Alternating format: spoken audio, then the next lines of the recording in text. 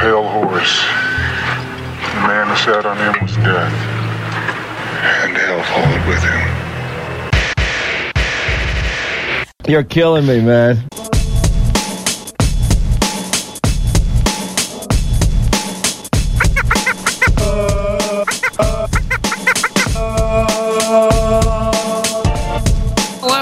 Welcome to Declarations of War. This is kind of a FanFest Part 2 edition.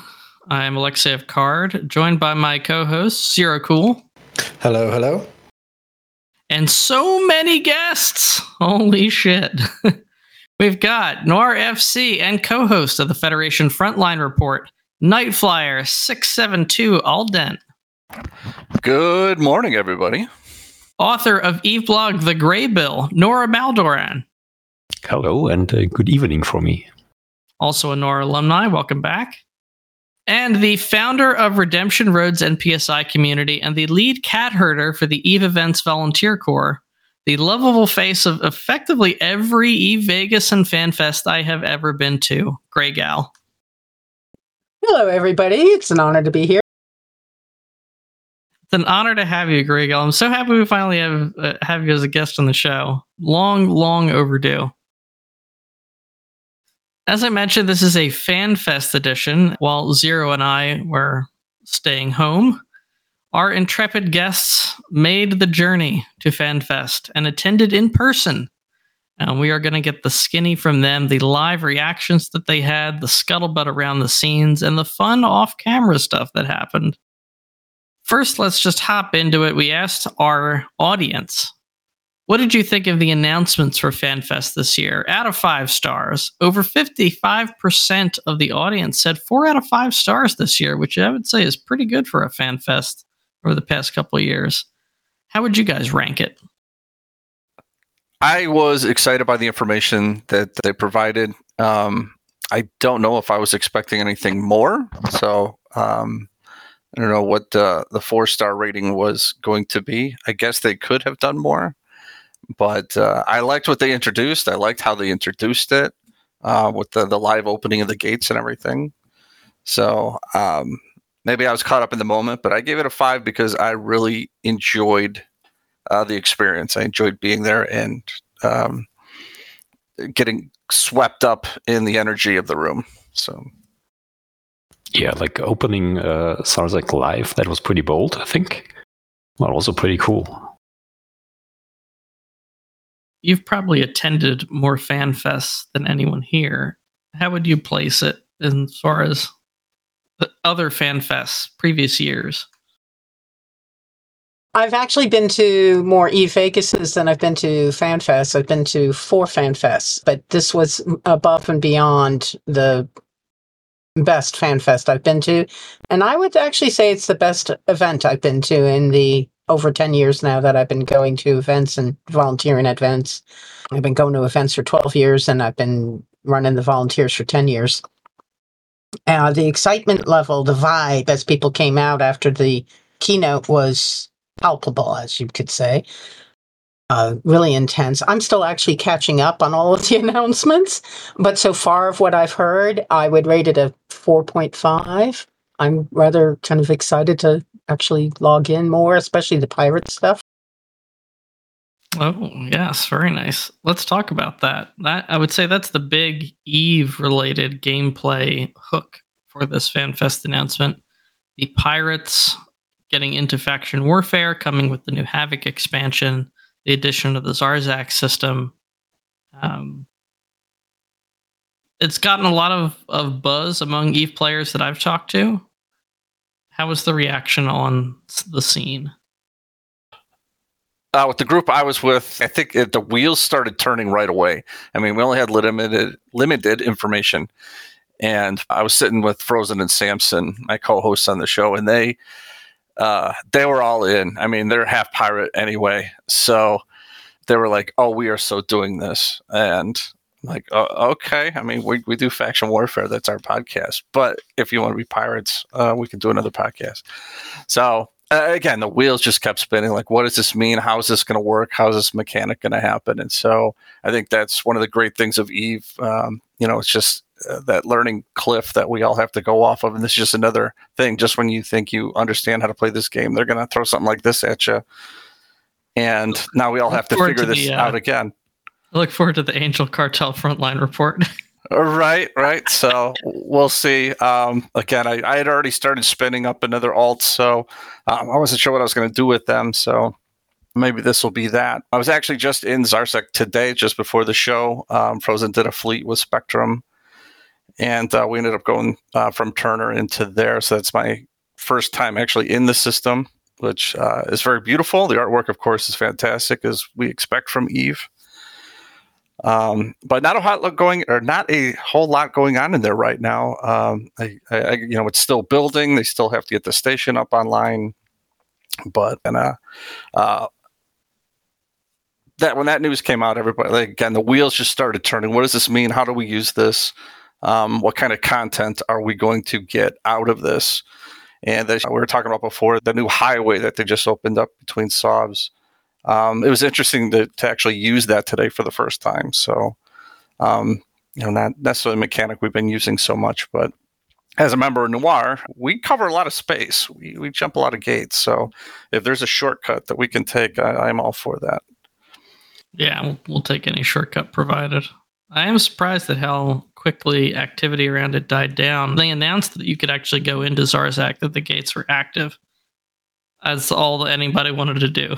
So we did take a fleet in there, and we ran into immediately, 6 different fleets or small gang groups coming in from nullsec to lowsec to Thera guys just turning up to see what was going on or to fight each other. And then I think at the end of the weekend, it was pretty much quiet, and it's been staying that way ever since. I mean, currently there's not much to do in there, right? You can't even dock at the station yet because of the standing thing. If you stay still too long, you will take guns from people, even if you don't get jumped. But it was pretty dead when we were in there. But yeah, more and more of the guns and stuff are coming online as we found today. So, maybe something I can add from the panel that was afterwards. They have the standing limitation in plus 10 standing requirements to dock because the artists haven't finished the station interiors yet. It's a great reason not to open that station, I think. I'm looking forward to seeing what it looks like on the inside. Showed a little bit in the trailer. I don't know. I'm sure it's not going to look exactly like the Deathless's throne room or whatever's going on in there, but it does have a very neat, very distinct architecture inside. I'm sure that's going to be reflected at least a little bit in the hangar. Seems cavernous, almost cathedral-like, but with a kind of a dark edge to it, like a pseudo-industrial edge to it. Yeah, it's like a weird mix between existing Jove tech and then the Angel and Charistas stuff putting on top of it. And in the art panel, I just have that rather well in mind because I recently rewatched the stream. They really showed a nice combination of the boxy Caldari hull designs and the more basic and more structural design of the Minmatar ships. So quite interesting combination, I think. Yeah, and since he mentioned the session afterwards, mind if I jump into one of my big gripes with FanFest right away? Oh, please. So this was obviously huge news. We were all about it, and so they're going to have a panel with the devs about this. So this was going to be big news. And instead of putting it in the main stage where 2,000 people could get to it, they put it on a second stage, which honestly, I never made it into that room. Every time I was in line, it got full. So then you'd have to go to a breakout room that held about 50, and that got full. So you're actually standing in a hallway trying to listen to what the devs are talking about. And so I didn't even get into that panel, and that was 2 of them. It was this one and the Vanguard. That, again, 2 big news breaks to come out of FanFest, and they put them in a back room instead of the main stage. I thought that was an odd choice for them to do that. I agree. An odd yes. choice on the just externally when I was looking at the schedule, I thought that looked strange because usually the meet people are really excited about should be going on to the main stage. They sort of did this last year with the faction warfare revamp, but they put a lot, I'd say way more detail into the faction warfare presentation on the main stage, and the follow-up was overwhelmingly well attended, but didn't have, I don't think it left people wanting as much. There wasn't as much mystery around it. But And maybe even again, then, I think maybe they should have put it on the main stage. Yeah, and I don't know if that was just a logistical choice where if they put it in that main hall, it would have just been too hard to like field questions, that maybe by restricting people, they could kind of control the session a little bit more. And I'm not trying to bash the guys who were on the main stage. You know, their topic was interesting too, since I kind of like poked my head into it. Was like the real world skill set that Eve, kind of applying it to the real world. And again, I thought that was interesting, but that attendees could have done a breakout room size on that, and the main stage could have been used for this huge bombs that just got dropped. So that's my takeaway. If I had to give it less than a 5, that would be it overall for Eve, but not the,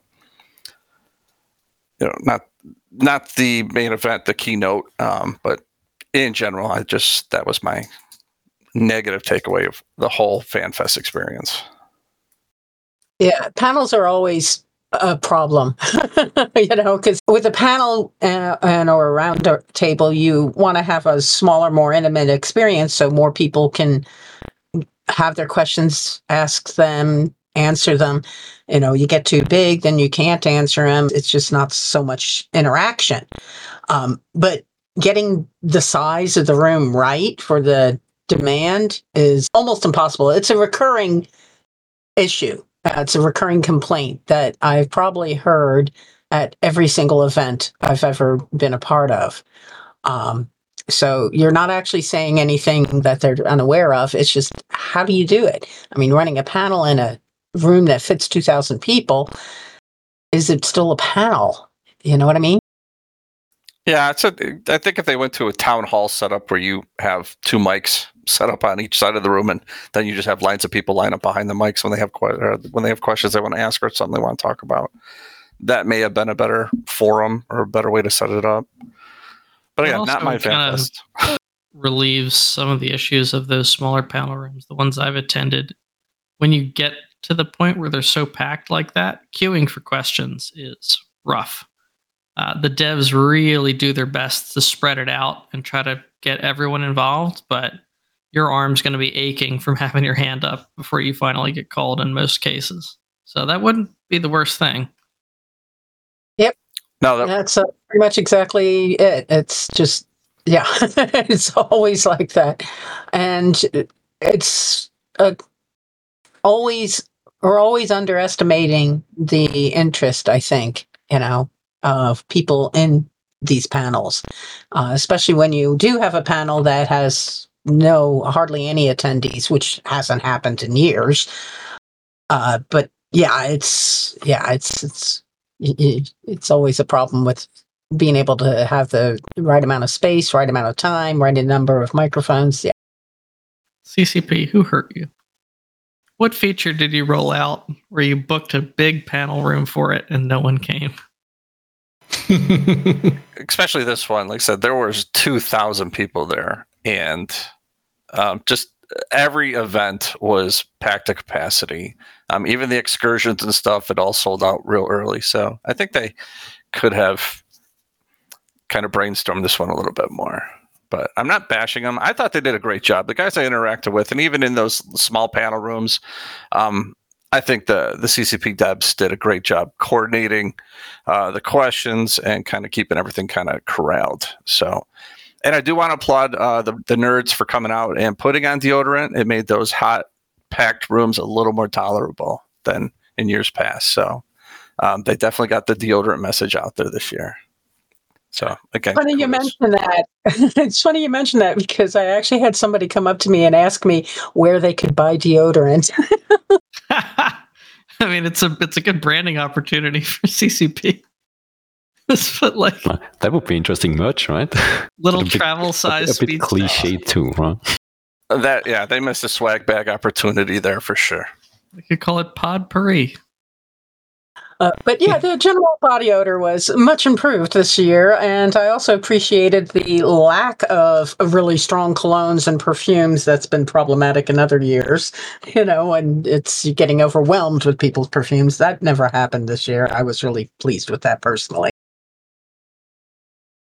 Look at the strides we're making as a community. I think the word's getting out there. So, but outside I of really think we can do it.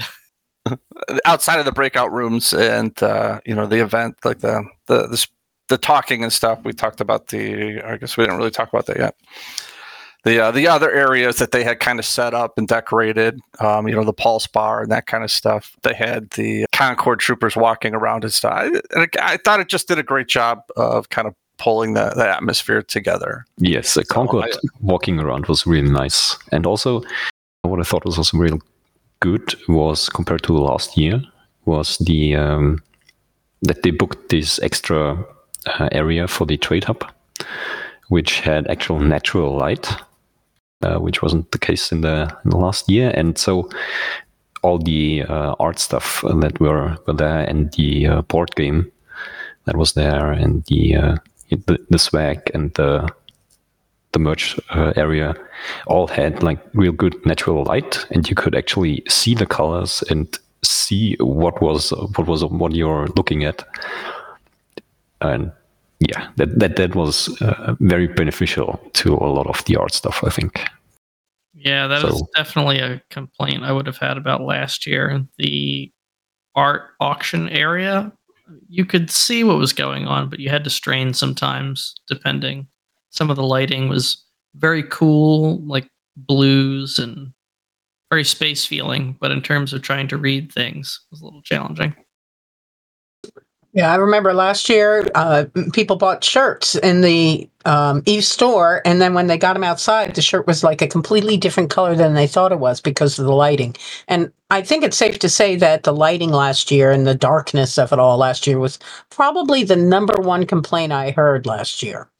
And this year, I didn't hear any complaints about lighting. And the trade hub in particular was really nicely lit, and everything was visible and true color. Greygal, you were really hyped about the trade hub when we were doing the pre-show. Tell the audience that wasn't there a little bit more about what that entailed. All right, so they set up an area called the trade hub that had all these little booths, stores. It felt like a mall almost, And we had Lloyd George was there doing art and also selling his artwork. There was the usual, they're almost every fan fest, the makeup and the tattoo artist, the Eve store, the silent auction. Then for donations, us volunteers, we had our own little area there where we had people making donations for their Capsulator Pilots licenses, some buttons that Rick Javix designed for us for the fundraising, and the raffle. We had a history mystery crate that one of the volunteers, MSC Dark Lord, actually created using cardboard and duct tape, and wrote on it, proudly made in Pator. It was epic. That was filled with items from Eve's history throughout the last 20 years that had been donated from CCP and various other players and myself. We ran out of raffle tickets, actually. I brought 3 times as many raffle tickets as we usually use and ran out of raffle tickets in 2 hours. 2 hours! CCP had set up a Wheel of Fortune where you could, for donations, spin the wheel and win Plex, Eon magazines, skins, I think, some other stuff. And that line was endless. It was just nonstop. And they also had set up data mining is what they called it. And I never actually got over there to make a donation because, again, it was a long line. Next year, they're going to, or 2025, I know that there's already talk about setting up 2 stations there, or maybe even 4. But for a donation, you could get this printout of your EVE data. And also, every time, whenever somebody donated and got their data, it showed up on the screens, wanted criminal Kiakti and things like that. Oh, cool. Cool. And us volunteers also set up a small little memorial area where we had 2 banners printed, one with the Capsuleer Sino poem, the Sino is now lit poem, and a image of the Malia monument. And we had little capsules, little pods that printed on paper where people could write a little note to somebody who is no longer with us here on this planet. And that was pretty moving. That, and a lot of people, we got a lot of feedback from people that they felt really good about being able to include somebody who could no longer ever come again to any EVE event, and have them be remembered in that way. But yeah, it was it over and over and over and over again. I heard people say, I feel like I'm on a station. I feel like I'm in Jeddah. This is what I've been missing at events over and over again. Well, it gave us an opportunity to just do something more than kind of socialize and stuff. Like the breakouts and stuff were great, and meeting and talking with everybody. But being able to kind of shop in an EVE store and look at EVE merchandise was cool. To watch the guys get tattoos, and those were like actual tattoos, like with the needle gun and stuff. So that was pretty cool. That's a bit of a fantastic tradition. Yeah, the data mining. The data mine I thought was great, and I wish I would have done it for some of my other characters. I just did it for my main. And they actually, it must be an AI program that breaks down your character and kind of like explains who you are and what you do. So if you're snuggly, it just kind of goes through a whole thing saying how snuggly you are. And if you're not, so like Samson, he's a total slayer. So, his was very, very tailored towards that. Like, hey, don't interact with this guy because he will shoot you in the face, kind of stuff. So, but I thought that was fun. CCP Carbon, RP detailed. Just so I mean, it would break down your stats and stuff, your skills and where they go. It'll break down your activity, but then it all puts it into a paragraph biography of who your character is and how they interact with the game. And it's very tailored to your play style. It's pretty exact. I thought that was just a great thing. I wish I would have done it for my other characters. It was definitely worth the couple of bucks it cost that get donated to get it done. And then CCP Carbon was kind of hosting the Wheel of Fortune. Again, it was a fundraiser, but we got some of those All-Star Casino skins, which are just fantastic. And Frozen ended up getting one. I can't remember what the big one was, but someone gave him like 40 billion for it. So he's pretty set for a while.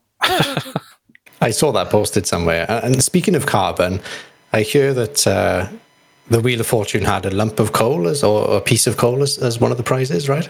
Mm-hmm. Yes, it did. You get that, or you could get a high five from the dev, which was that was pretty good. Otherwise, it was Plex and some skins, magazines. And again, it was all in good fun, and it all went for charity too, so it was good that way. Yeah, I know on the first day, the Wheel of Fortune alone raised over $5,000, which is just, yeah. All of us kept going on and on, even though we knew it was going to be a hit, that there was going to be high demand for it because EVE players love to gamble, but all of us were just blown away by the demand for it, and the response to it. It was just, yeah, really, really cool, really popular. And same thing with the data mining. And I have every reason to believe, and I haven't talked with CCP about this, but I can't see why they wouldn't do it in 2025 again, because it was very successful for fundraising. Oh, I'm sure they'll stick with it. FanFest has and- always evolved over the years to add new things and keep the things that work. They've been pretty good about copying the things. And in case you missed it, we actually raised over $57,000 for Iceland's Children's Hospital. I'm not going to attempt to pronounce the Icelandic name of it because I fail at Icelandic pronunciation. But yeah, $57,000. The EVE Online community's generosity never ceases to just blow me away. That's incredible. And that was another great part of the Trade Hub, is being able to meet volunteers. I've seen Greygal on things in Vegas, but this was an opportunity to actually spend some time with her and talk with her. I thought it was great. And who's your other buddy, the big guy with the sequin suit on? I can't remember. Insidious Saint. Oh, what a great character. We hung out for a while. He gave me a nice big hug when I needed it. So it was just fun to hang around with. And then the swag you guys handed out too was really fun also. I mean, I got all sorts of pins to align my lanyard. I got stickers. I got some dog tags. And it was all just great swag. So again, I appreciate all the effort that the volunteers put in this event. So thank you. Always. I got a very nice warp to the dance floor button there. That was perfect for the party at the end then. But one thing I also want to add, which was at the Trade Hub, was the booth from Titan Forge, the company that makes the board game. And one funny... Cool? That was very cool indeed. And I have a funny anecdote to that.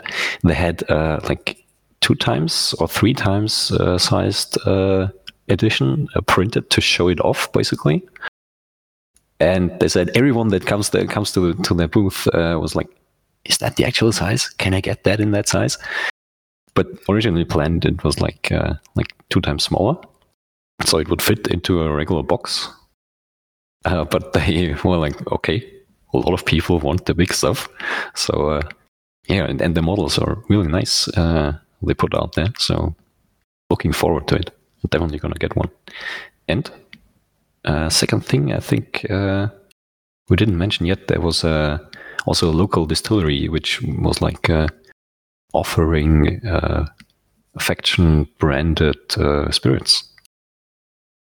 Yeah, whiskey, I think it was. And I completely forgot about the large whiskey? board game. Yeah, the large board version of the board game. I heard that also from many people they wanted the large version, and hoping that becomes available. But yeah, there was Eve whiskey, 4 different variants of it based on the 4 main races of the game. I think it was Loki Distilling put that out. But it was all in decorative bottles. The alcohols themselves were fine, good. But the decoration on the bottles and the decorative containers they came in, I thought were fantastic. Just a bit out of my price range for that premium they stuff. They were not that cheap. I think you have to... It was, I think, was it almost $500 for the set of 4? Yeah, something around that, yes. Yeah, 500 US. That's pricey, is it not? Yeah, I think it was 150 euros per bottle. Yeah, but it was all limited batch stuff. So you can't just run out to the store and get it, kind of thing. And it's very unique. I'm not a big drinker guy, so I couldn't tell you about the economics of the whole thing. But if people are buying it, then that's what it's worth. I'm sure they sold a bit. Yeah, I wonder which faction they sold out of first. I don't know. Oh, that's an interesting one. Because I think there was they had different spirits there. They had Gin, Brennivin, the Icelandic stuff. That was for Minmatar branding. The Gin was the Imari one. And then I think the whiskey was Galente. And I don't know what the Kaldari spirit was. But they had something for everyone, basically. It was a smoked sheep dung scotch. Right. For Kaldari. One, yes. Well, I'm going to say that it was either Caldari or Calente that got sold out first. I didn't even realize it was 4 different, spirits. I thought it was all the same spirit and just different boxes, but I'm not a drinker, so I didn't really have much They interest. look very similar, yes. They were just really cool designs. Did you try the FanFest beer? I did, yeah. I was at the pub crawl, so you got like a bunch of like beer tokens, and of course the obligatory like can at the start. Yep. That Lady Brewing, I believe, is the local brewer for the event. I think so, yeah. And it was good. We enjoyed those. A line on opening day, not the pre-sale, but on Thursday morning where people were grabbing lanyards and stuff, the line was out the door. And I think some people were in that line for almost 2 hours. So it was nice of them to come and do like hand delivery. Oh yes, that was pretty good. Super cool. Like a line beer. That was really nice. Yeah. Yeah. So that was very nice of them. And again, it was good. I would recommend it if you're into crafted beers. It was pretty good. I actually drank one of those beers and enjoyed it. But yeah, the line was out the door, around the building, and it was pretty slow going for a while there because there was some errors by the printing company that printed the name badges. So Thursday, it was much slower than it should have been. But they opened up all presentations to everybody, so you didn't need to check in first. You could just come back and check in later. And so people were like leaving the line, going to presentation, coming back to the line, having somebody hold their space. And but yeah, that was crazy. Complicated by a lot of people, I guess, did not know that we were open on Wednesday for check-in. So that's something we'll have to improve for 2025. Communicating that early check-in is a thing, that we always have one full day before the event starts for people to register, because we had no waiting on Wednesday, none whatsoever at all day long. No, Wednesday was cool too because we got to go into the CCP office and get our lanyards and stuff, and that was a great experience too. So, did they give you a tour as well, or just into the lobby area? Just through the lobby and a little catwalk that they had kind of set up there. I don't know. We didn't even try to get back into the office area. No, I don't know what we were thinking. Yeah, no tours. Well, there was a tour for 2 people. I know that, who had won a tour on some Twitch stream a year ago or something.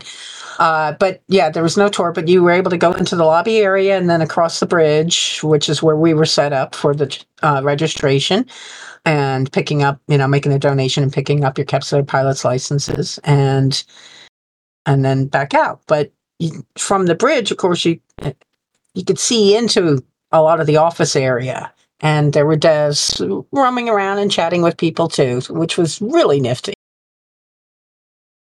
Yeah, I think the office, you can see into them, and it's an office. There are cubicles, there's computers. It's nothing too fancy inside there.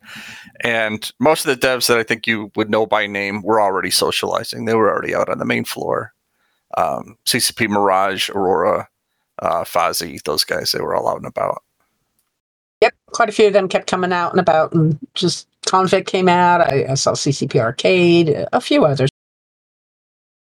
Well, the one big announcement we also have to talk about, and be remiss if we didn't talk about, is, of course, Vanguard, the FPS shooter game that is going to be coming out. Tied into Zarzak and the Havoc expansion. The hype was palpable. A lot of people really excited to see a successor to Dust. Since that initial burst of enthusiasm, my read of at least remote attendees is that enthusiasm has faded a little bit about what the actual realities of that game might be, but they're still cautiously optimistic. What was the vibe announcing yet another new non-EVE project? Well, right off the bat, everyone was excited that it's not like on the PlayStation 4 or something. So when they broke out the PC games and let the people fly it again, I think it came off kind of gray or not quite as impressive on the stream. But in reality, on the large screens that we were watching, it was very vivid. It looked like interesting gameplay. It was a very first-person shooter, whether you're like a Halo or a Call of Duty background. I think it kind of fell into there. But I think a lot of people are excited. I think there's going to be a lot of tie-in.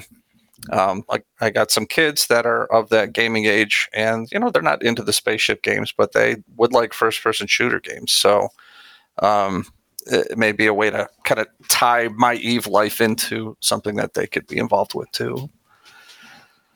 But yeah, you're right. A lot of questions kind of popped up with that. Like, well, is this my character? Is this my actual EVE Online guy? Do I have to create a whole new thing and start over? And again, I'm not sure how all that kind of ties in. But a first-person shooter put in the world of EVE, I think, is something we've all kind of had talked about, had hoped that they would do successfully. So I will be playing it. I'm looking forward to it. Yeah, so it will be a separate character. You have it won't be your capsuleer, and it will also be a separate client, as I remember it. So you could have like Eve running, waiting for your fleet, like sitting on the Titan, waiting for being bridged, and meanwhile, like having Vanguard up and running and shooting some NPCs or something. That does sound pretty ideal for getting the EVE player base to give it that initial jump start, is having it be something that they could play during the parts of EVE that don't require a lot of engagement. Like you need to sit there and wait on a Titan for an hour, or you're in the middle of tie-dye and it's going to take you 20 minutes to warp somewhere. That seems like a great avenue to get in some quick FPS gameplay. So the ability to do both at the same time, I thought was a very smart decision by CCP. And the fact that it also doesn't seem to require playing against other players, but other players can get involved in what you're doing is also interesting. I think, optimistically speaking, it could play into the game's longevity for people that are really into it. They can play missions without having to rely necessarily on an equal number of opposing players turning up. Well, I also hope people don't think that this is a game that's going to be around for 20 years. Very few first-person shooters have that kind of shelf life. But, if we can get a couple of years out of it, maybe some expansions, that would be ideal.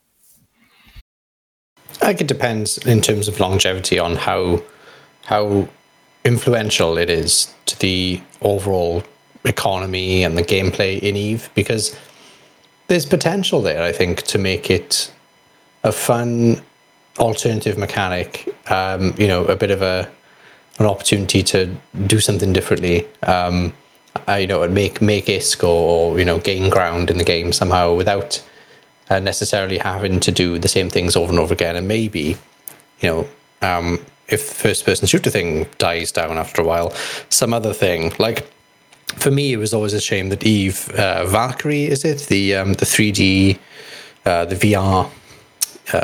the fighter game. No? Yes. Like, I love the idea of fighter games in VR. I think it's one of the few applications of VR that actually could work maybe one day. And I just thought it was a shame that it was kind of totally in isolation and standalone, when it could have just had some link, like this game is supposed to have. Oh, man. If it was a perfect world, I would love a day when I could launch fighters from my carrier and it launches players playing EVE Valkyrie. That would be absolutely sick. EVE Valkyrie is, by the way, one of, if not the far and away best VR experiences I ever had. And I'm very sad that game didn't wind up going anywhere. But I don't think it's the game's fault. I think it's just the platform that it's on more than anything else. But in terms of gameplay and dogfighting and the way they had the weapons mechanics tied into both your fixed iron crosshairs, but also your eyes, and you could lock missile targets with your eyes and stuff. Oh, so cool. So much fun. I could have easily played that game for 10 hours and felt like no time had passed. Yeah, I'm also a bit sad that it got discontinued, even after they brought it to Steam, I think. They had it on PC for a while, and I played it then because lack of VR headset. But yeah, it was a great game. And as far as I can tell, or as far as I've heard at FanFest, is that it actually was a financial success at the end. Yeah, that's what I've heard through the rumor mill, is that Valkyrie was a success financially and all, and just I think it was just a game ahead of its time, but I thoroughly enjoyed it. Well, I think the VR improvements aren't going anywhere. I'm sure we'll get another generation of VR that comes out, hopefully a little bit cheaper, a little more mass market accessible, and I hope they do a re-release, because I do think it would have some legs. Yeah, maybe one day. I mean, a non-EVE financial success is extremely rare for CCP. I hope Indeed. that they've got something. Yeah, so let's hope that Vanguard will also get a success. But it depends on if the gameplay and if it's is right, and if it's a shooter. Like first, it has to become a good shooter, and after that, I think the tie-in with EVE is just an extra selling point. Yeah, for sure. What I also heard from people debating at FanFest was if they would create EVE accounts just to have orbital strikes available, like they had in Dust 514. Apparently, that was a thing that some Dust players spawn up an EVE account to get the access to that mechanic. And if Vanguard has something like that as well, maybe an FPS can bring also some more players into New Eden, into EVE Online, and that would be a major plus as well, I would hope. That would be an interesting dual box to have a pilot in space and a fighter boots on the ground on a planet. Calling in airstrikes, that would be pretty cool. Oh, they mentioned airstrikes. They know we love them. The Dust airstrike mechanic was not nearly as cool doing it as I'm sure it was experiencing it on the Dust side, but yeah, we can get there. What I really hope for that what we could do in Vanguard is disable Citadel services, like raid a Citadel in Vanguard, and then disable fitting services or something. I think that would be really cool and also really impactful if you could, just for a limited time, get rid of someone's fitting services. That can hinder a defense fleet majorly. That would be brutal, actually. Maybe that's a bit OP. Maybe something else. Well, even if it was for 30 minutes, right? Yeah, true. If it's right before a timer, before the undock happens, that can really mess with people. I think there's something either directly boarding it, or even if they want to keep everything on Vanguard planet side, you could have some sort of planet-based hacking mechanic. Maybe there's an uplink that goes to the nearest Citadel, and you can mess with it somehow. Yeah, I think there's definitely a lot of room for interaction there. Speaking of interacting with the game, this was dropped a little bit. I'm curious if you guys heard anything more about it off mic. The ability to terraform space with the solar transmuters. This was mentioned.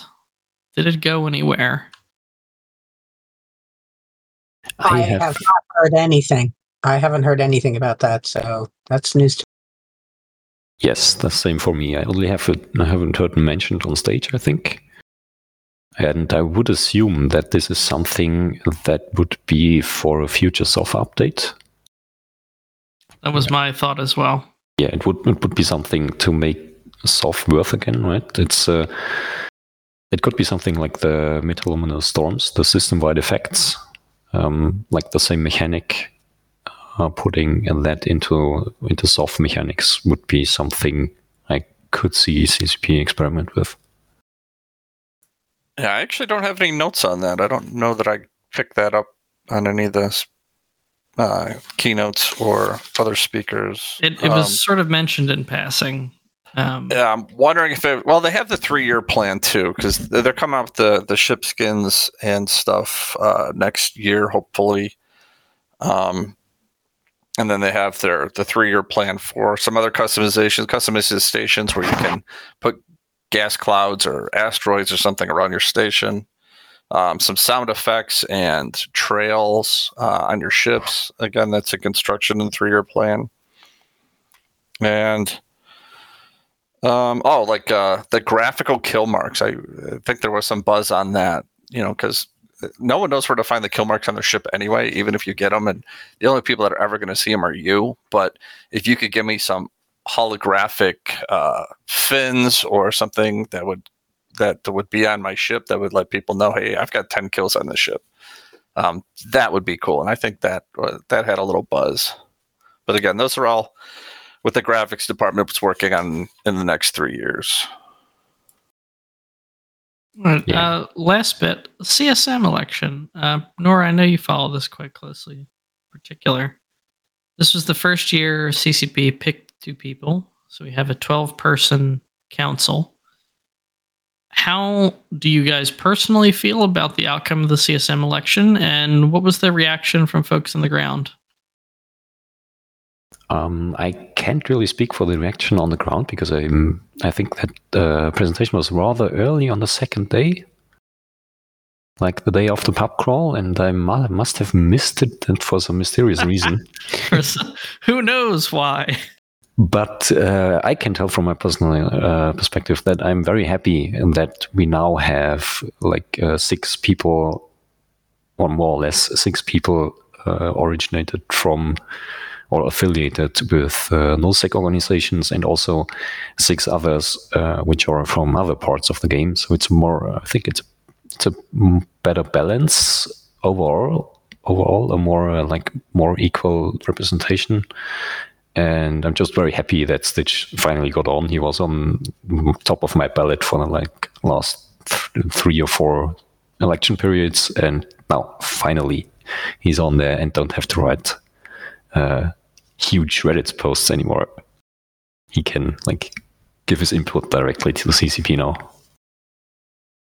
I think it's interesting that there's this sort of 2 small gang kind of representatives on the CSM this year, and that if you think about it, any more and it would have been a medium-sized gang. So 2 is probably plenty. And for Stitch, considering he usually plays the game on his own, he's probably going to feel a bit overcrowded with the amount of small gangers near him, and might have done better on his own.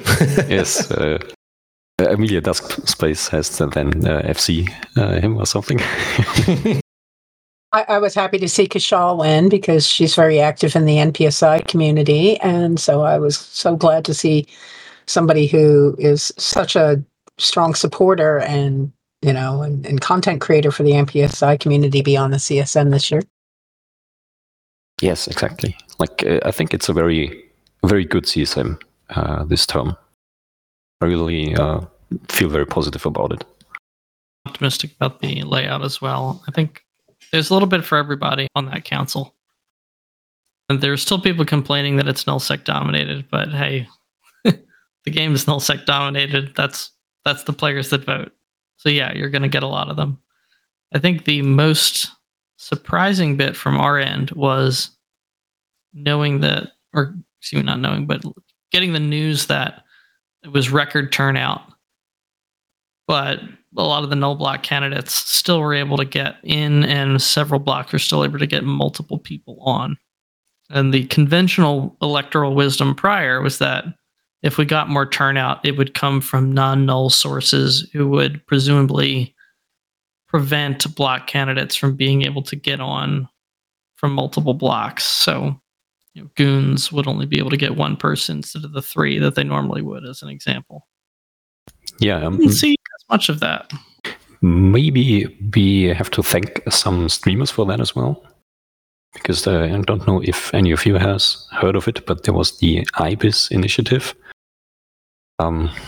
which is acronym. I can't remember what it's actually standing for, but basically it was a group of people who came up with their own ballot, and some of them were promoting it on their EVE Online streams.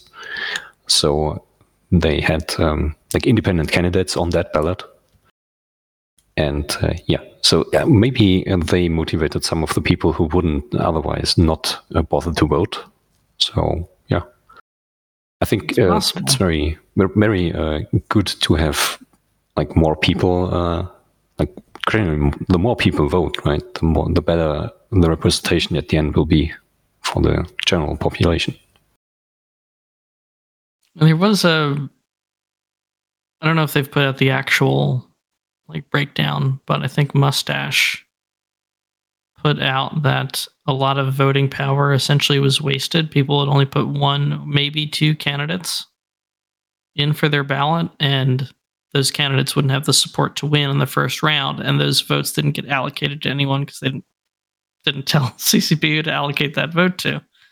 That would potentially indicate a lot of first-time voters who were just unfamiliar with the process.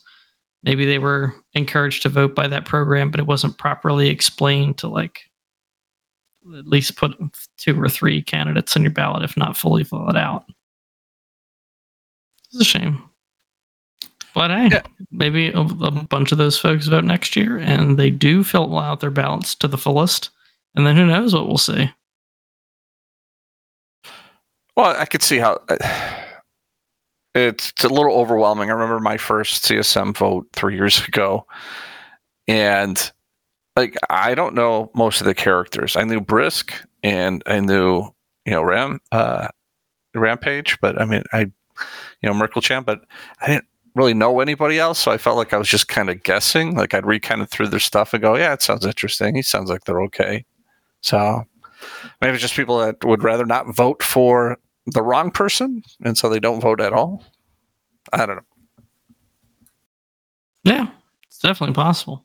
Yeah, if you're playing EVE more on the casual side, right, you're not necessarily familiar with all the names and faces that are showing up on the CSM candidates. Yeah. Also, I think we had the most candidates for a record number of candidates this year, 50 plus or something. Pretty crazy. It's hard to shift through if you're not already familiar with a few of them. So you kind of have to relate or rely on other people to give you a recommendation. Do you think the electoral system was better or worse with having that pre-ballot requirement? I think back in the day it was you had to have a certain number of people supporting your election post, which is a pretty arbitrary thing that was obviously easily gamed, but some kind of you must have X amount of support before you can appear kind of thing. Or do you think it's better that anyone that wants to run can get on and be just as electable as anybody else? I think it's a coin flip, honestly, because like you said, it can be gamed and has been gamed, when you have to have a certain number of likes or whatever on your candidacy posts on the forums. But it's also ultimately how well you are connected and how many people who know you and it's regardless of whether there's a pre-balloting or not, how well you're going to do. And it's also just, I think I personally lean a little bit more towards the no pre-balloting requirement, because the fact that you have your post out there is getting you some exposure, and maybe this will help you in the future actually get enough votes to win. I actually think it's an interesting idea. It feels to me a bit like the qualifying for the Alliance tournament. You have to show that you're somewhat serious about it. Even if you game the system, then at the end you do some work and you're committed to it. So if you have a problem with just too many candidates for the system to handle, or just being unreasonably many people who run for CSM, then I could see that being not a bad idea. because, well, it shows some commitment if you get enough people to, or some form of connection, as Greygal said, that you're like serious about. On one hand, it feels kind of wrong to have a barrier, but on the other hand, if we have 50 plus candidates, how is a voter expected to sort that? Zero? Yeah, I think time will tell whether this is a repeat event, right? I mean, we had some form of record turnout, and a record number of candidates. And I wonder if next time, if there were 30 candidates, we probably wouldn't be this concerned. So if the number of candidates goes up, I think at some point there should be some sort of qualifier. Whether that be something like a soft requirement, maybe not necessarily upvotes on a forum post, maybe something a little bit more accessible, just to sort of make sure that those who are putting themselves forward are actually going to commit to attending those meetings and doing the things that a CSM representative should do. Well, guys, let's move on to our highlights. I'd like to hear from you guys. What is the coolest thing that you did or happened to you at FanFest? Doesn't even have to be like in the building. Could be your trip to Iceland in general. But I'd love to hear, what was your trip highlight? Greybill. Sorry, excuse me, Nora. All good, yeah. Let's not have that again. Well, definitely meeting like half my IT team at FanFest. That was real nice. Like seeing all the people in person you spent like hours in the gulag with. That was real fun. And generally like hanging out with all the people, with all the space friends, because space friends are real friends. Space friends are real friends. Greygal, what about you? What was your highlight this year? So, Volunteer Master's wife owns a yarn store, and me and volunteer Jana Brill, we do a lot of knitting and crocheting and just love yarn, and especially Icelandic wool yarn. But we never had any time. Y'all don't realize just how much work the volunteers do. We never had time to go to shopping or to go to the yarn store or anything. So she opened up her store for us on Sunday. So the two of us could just go shopping for yarn. And we had the entire store to ourselves. And it was really sublime. And Mazda, he drove us out in his Tesla, which was really cool. My first time actually riding in a Tesla. Out to the store, and yeah, that was just so cool. Only in Iceland.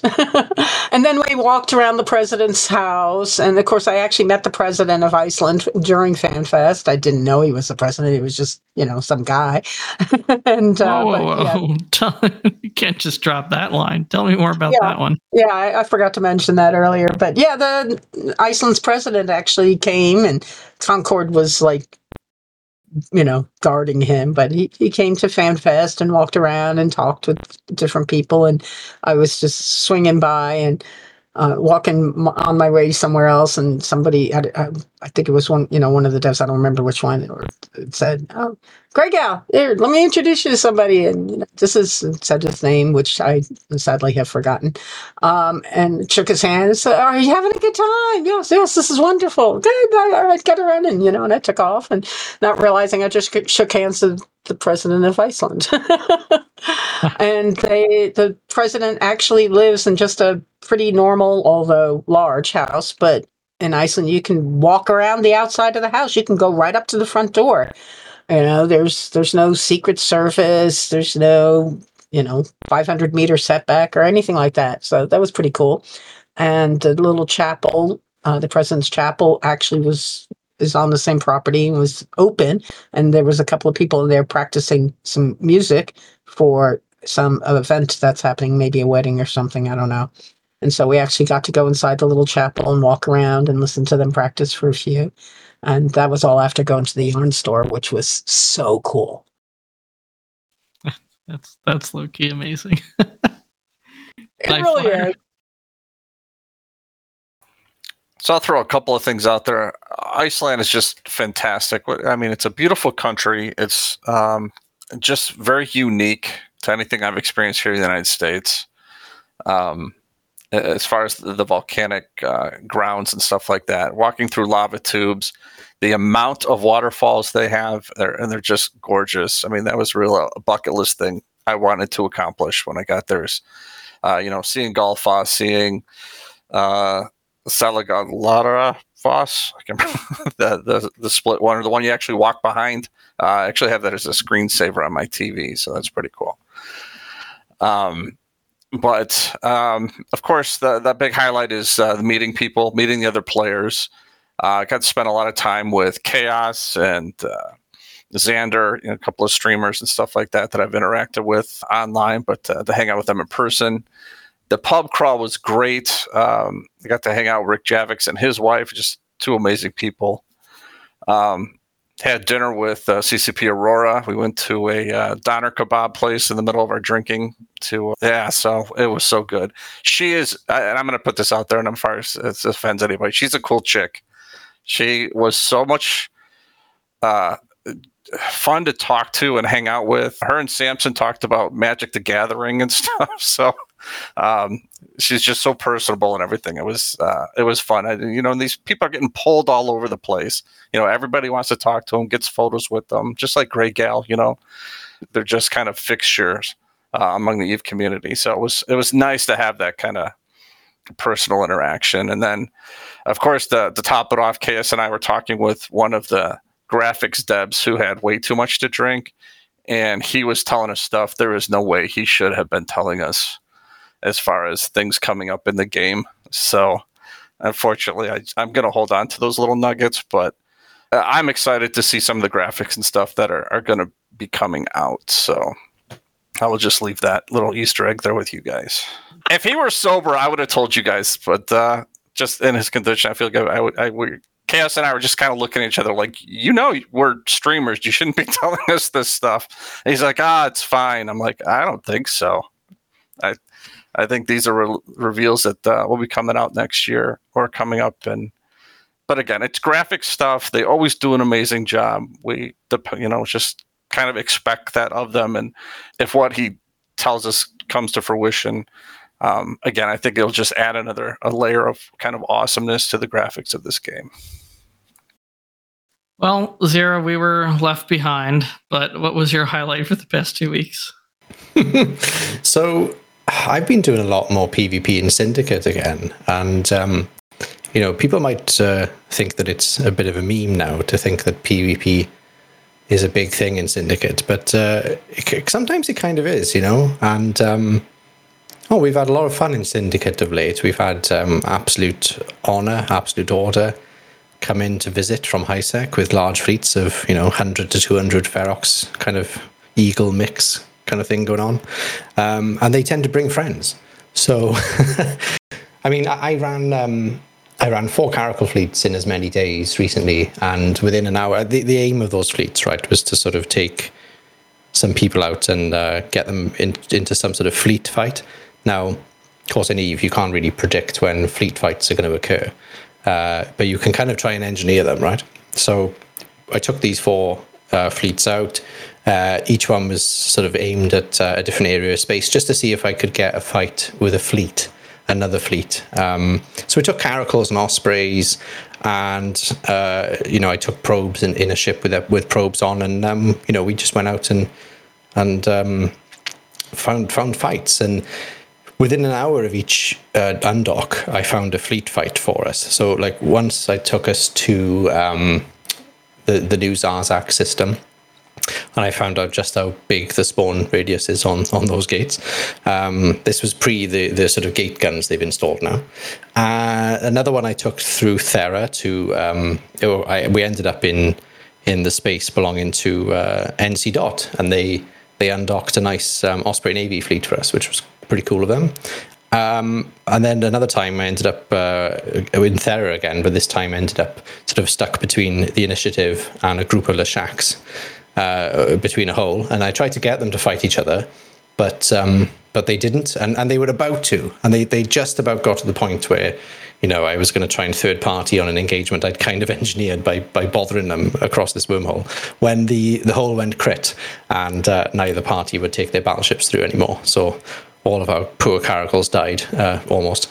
But then, to finish all of that off, some of that, the fourth one went on in Syndicate, and we kind of third-partied on stuff going on there with Absolute Order twice. But I got an Eve tattoo. So even though I didn't go to FanFest, I did do what a lot of FanFest attendees might do, and I got an Eve tattoo. And the way I achieved this was, I might have mentioned that my oldest daughter has moved off to university, and that kind of leaves a bit of a hole in your life, right? And my wife was feeling a bit down, and one of the reasons I don't go to FanFest when it's this time of year is because it's around sort of key events, right? In my family, I bought her a tattoo machine for her birthday. Now, she can draw, and we're both quite arty. We've got, sort of a lot of hobbies that involve craft and art, and I've got like a whole sort of shelf full of hobbies that we pick up now and again, right? And I thought, what better way for her to learn how to tattoo than to do it on me? So she gave me my first tattoo, an Eve logo tattoo, and then later on, a week later, I ended up with the Garista's, the rabbit skull thing, and they both of those are on my foot. So I don't have to show them in work. Not that it matters too much, but she's not that confident in her work, but she's done a great job. That's so great. Next FanFest, Sirius walking around barefoot.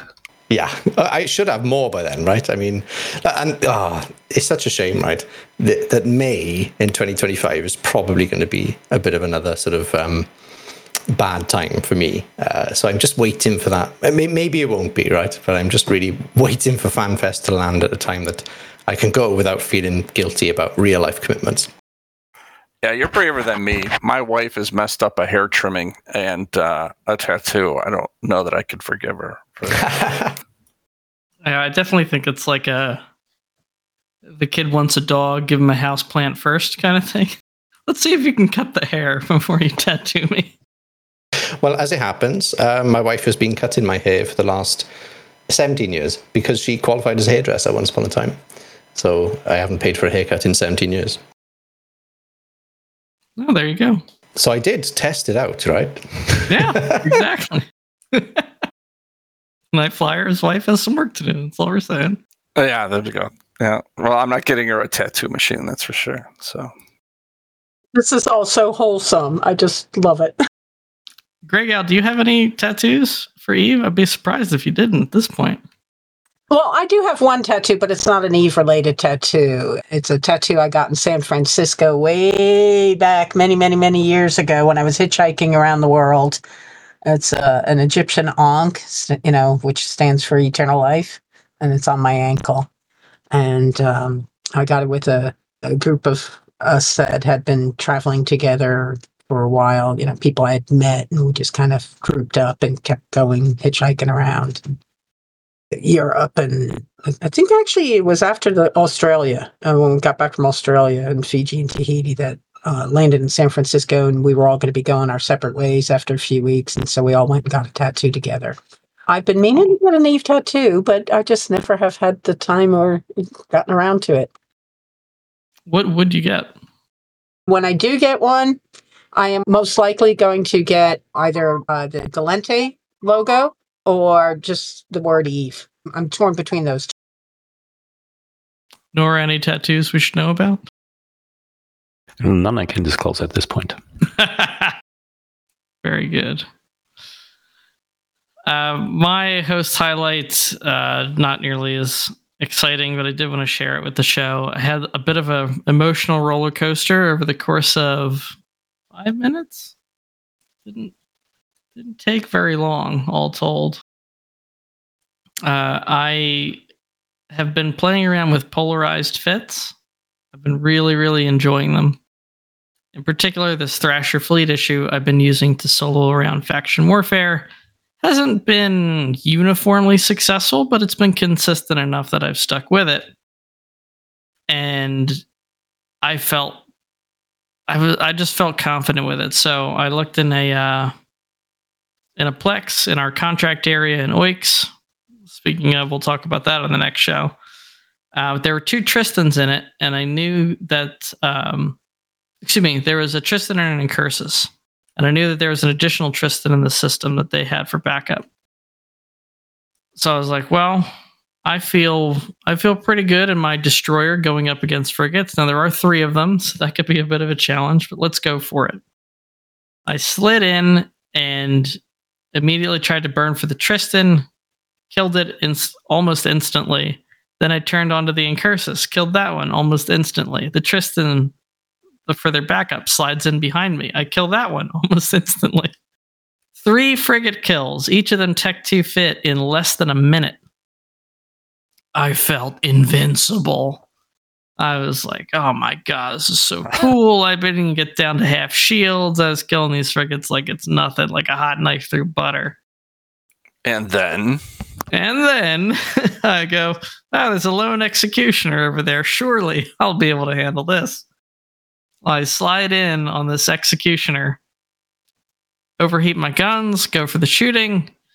I strip his shields and a lot of his armor in the first shot. He does get a rep cycle off. I notice that I'm tracking disrupted, and I'm not doing nearly as much damage as I should be doing, but it's close. He's getting close to structure, and my guns burn out because this engagement lasted longer than 30 seconds.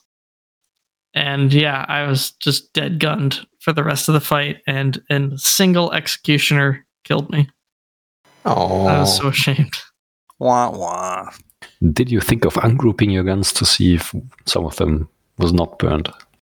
I didn't. I did not know that trick. Actually, Sometimes, I didn't think of it. Yeah, so sometimes only a few of your guns burn, and then like the stack of it will show up as offline. But if you ungroup them, sometimes you have like 2 or 3 of the guns are still working in working condition, and you might have been able to keep shooting. That might have been enough, actually. He was definitely ancillary rep fit, so he was tanking a fair bit, but it was mostly the tracking disruptor. I think if he hadn't had that, I would have cut through him in 1 or 2 cycles. Well, no, that's not true. Maybe 3 or 4 cycles, he would have been dead. But with that tracking disruptor on, I'm not sure to this day if he had it in range or tracking mode, but whatever he had, I was doing not nearly as much damage as I expected, so the fight went longer, and I didn't even think about stopping to overheat the guns. I was more thinking, keep overheating the guns, because surely this will be the shot that takes him through structure. And it just never came. All right, giving some shout-outs. Fate Atreides, Kestrel Swainson, Krav, Mark Havoc, Tane Tengu, Tweak, our Golden Elite supporters on Patreon. Thank you so much, guys, for your continued support for the show, helping out with our hosting costs and upgrades. Thank you so, so much. And I'm going to throw it to the guests first. Nora, what's your shout-out? Shout out to the guys from FanFest again, to my IT team. White Flag, I have to say. Yeah, shout out to White Flag by seeing that. I'll give my shout outs to Anuli and Akbad. Not ready to share why on the show yet, but Akbad helped me with some very laborious corp administrative tasks. I think he's shaved at least 2 hours off of an already 4+ hour session of gameplay trying to set something up. So thanks very much, guys. Let's do Nightflyer. I'm going to give my shout out to you, Alec. I came to you with like a year into the game, and I was just kind of at a crossroads of where I was going to go. My corp had kind of, I'll stop playing, and you brought me in under your wing, and you showed me an aspect of the game that I have thoroughly enjoyed. So thank you so much. Thank you for this podcast. Thank you for what you do with Noir. And you're my shout out, bud. Thank you. Oh, this is a very wholesome show. All right, Zero. So my shout out goes to White Orchid, who is in Volta, somebody who runs for CSM.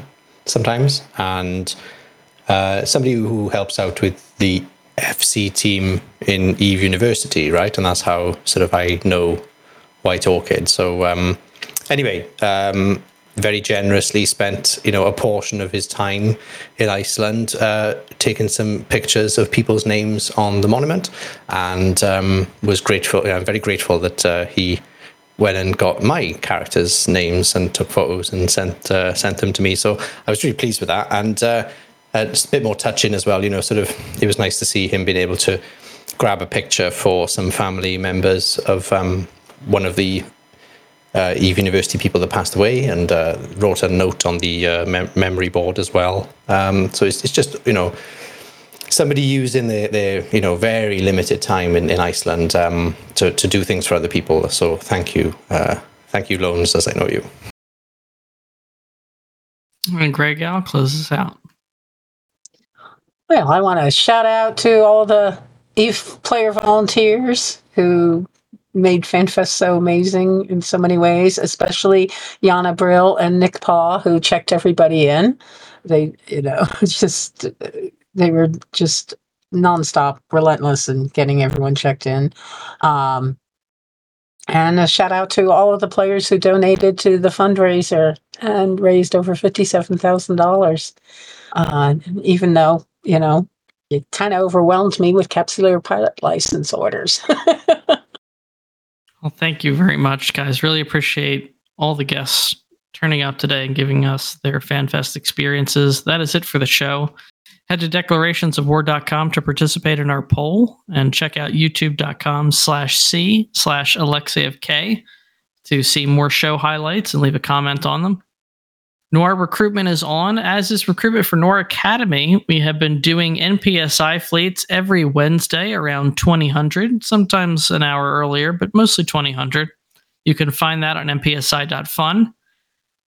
If you want more faction warfare news and you want to hear more Nightflyer, go check out the Federation Frontline Report.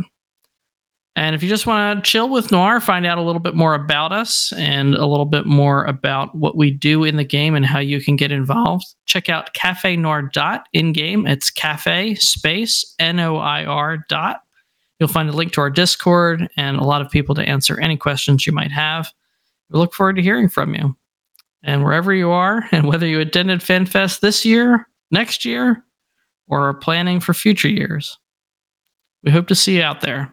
Good hunting, listeners.